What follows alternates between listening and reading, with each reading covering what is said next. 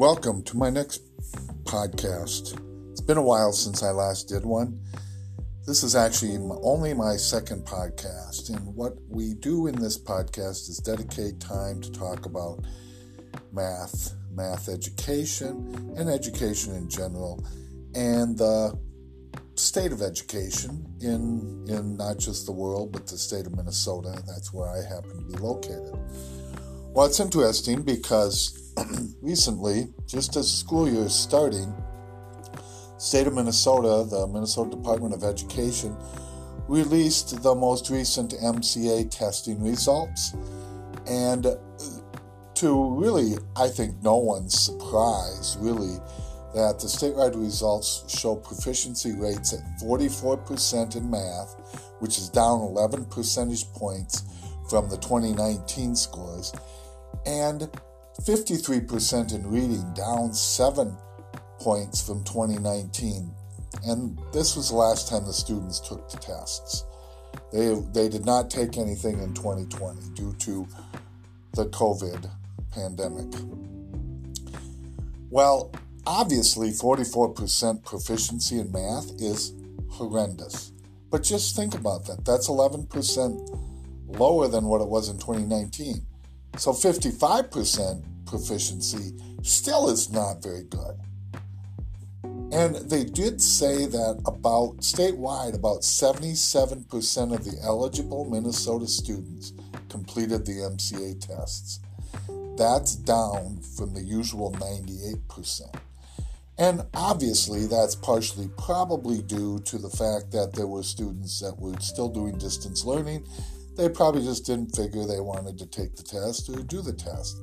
Didn't see the value in doing that, especially since they probably were going to see the decline anyway. But, when they talk about that decline to 44%, just think 44% of the students in the state are proficient in math. That means, if you do the math correctly, 56% are not proficient. There's 56% of the students out there that are not proficient in math. Now, is your student one of those that was impacted by this? It's possible. You may have gotten your scores already. You may have seen your students' scores and noticed that they're either below or above. If they're above or proficient, that's great. Keep it going. Keep working hard. During this shutdown time, kids are going to have to work extra hard during that shutdown to stay on top of things. If not, when they get back, they're going to have to work extra hard to get back up to where they need to be. But what I am just so puzzled about is that they talk about this being down. And yes, it's down, but really, if you think about even the 2019 numbers, that would have meant 55% were proficient. That still meant 45% of the students are not proficient in math. That is still pretty bad. That is almost half of the state students are not proficient in math. Now, your district may be different. Maybe you are at a charter school, private school. Maybe you are at a public school that is proficient in meeting those. You can find all that data out there. It is out there, and it will actually show you how proficient your student is district-wide. And it may even tell you in your student scores as well. So what is the solution to this? Well, I don't have a solution. I do have an idea as to what can be done. Obviously, parents are probably going to have to find some outside help to get their student back up to standards and up to where they need to be. I can tell you the place I work, Mathnasium, we do a great job in helping students be proficient in math and not just proficient, but beyond where they need to be. I had one parent who I sent something out to people, and he said his kids rocked the MCAs. And you know what? they, during the whole pandemic, were continuing to go to Mathnasium. So they stayed on top of their math by doing that. And it showed, because then when they took the test, just this last year, they were definitely proficient or well above proficiency, which is great. So what you really need to do, you may have to find some outside help. Maybe you have to pull your students from the public schools and homeschool them if you have that ability to do that. I think the schools need to readjust how they're doing the MCAs and maybe not do the MCAs. I know when I was in school, we didn't have tests that we had to take to show proficiency. What it was your grades. The grades were a little more difficult to get. You had to work your can off to do well in school. And nowadays it seems like they don't have to work as hard. All they have to do is show proficiency on some test. And a lot of kids don't know how to take tests. They don't understand how tests are made. They don't understand what they're looking for. A lot of these tests, like the MCA, ACT, if you've got the older students who are taking ACT or SAT, most of those types of tests can be taken and done well with little to no knowledge of the subject. As long as you understand the subject, you don't have to do a lot of, like in math, you don't have to do a lot of calculation, but you do have to understand the math.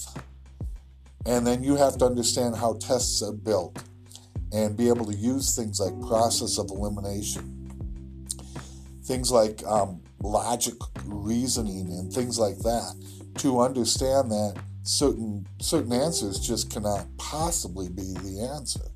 And it doesn't work as well with the English. They're looking more for competency and understanding and in knowledge and being able to understand exactly what you're reading, being able to comprehend that. So it's a little bit more difficult to do that in the reading. But in the math, if you understand the tests, you can usually do them with little to no calculations. Yes, you still have to understand the math. And that's where Mathnasium comes in, because what Mathnasium does is we teach the why behind the math.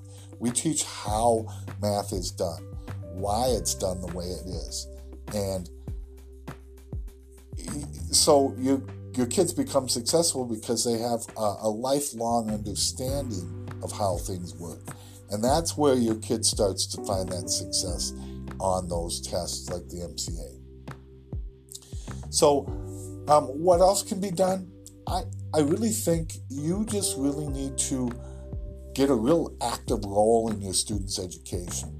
Make sure that they're not just doing the work at school, that they're going above and beyond what is required in the school.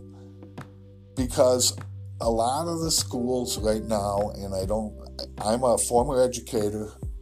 I know, I've been in there. I've taught for 4.5 years. I've been in the education world. I have relatives who've been educators, who are educators. And there are many, many great educators out there, but it's the system that is bringing it down, because what they've done is they've lowered standards on a lot of things. So what they've done is they've said they haven't put as much emphasis on grades. They haven't done those types of things. Even when I was a teacher, now normally your grades, as you look at a teacher who's grading their students, you normally would see the grades on a bell curve. You'd see a few D's and F's, a few A's, a few higher B's. Most kids are going to settle in the C-B range because that's average. If you look at what a lot of those are, people shouldn't be getting straight A's. If you're getting straight A's, back in my day, if you were getting straight A's, you were a pretty exceptional student. If you got an A and a couple B's and some C's, that was probably about what you should be doing. It all depends on where your strengths were. Nowadays, they're trying to get everybody to get A's. When I was a teacher in one of the school districts I was in, I was grading mine, and I graded the kids out, and it worked out to be a bell curve, just like it should. And the principal told me, well, you can't give that many C's out. You have to give more B's and A's. So I was forced to give B's and A's because that was not what the school wanted to see. So I think you've seen a lot of schools like that out there where they want to be shown in a brighter light. So they are dumbing down the curriculum, dumbing down the grading system. And what's happening is then when the kids take a test like an MCA, they don't have enough knowledge of the subject to be successful on it because you're doing too many feel-good type of subjects. Even in math, they're just, oh, well, it's okay. In that same school, at the end of the year, we got together and talked about what we were going to do with the kids, move them on to the high school or not. And we got together and I had a student who hadn't done a stitch of work. And I said he should not be going on to 9th grade.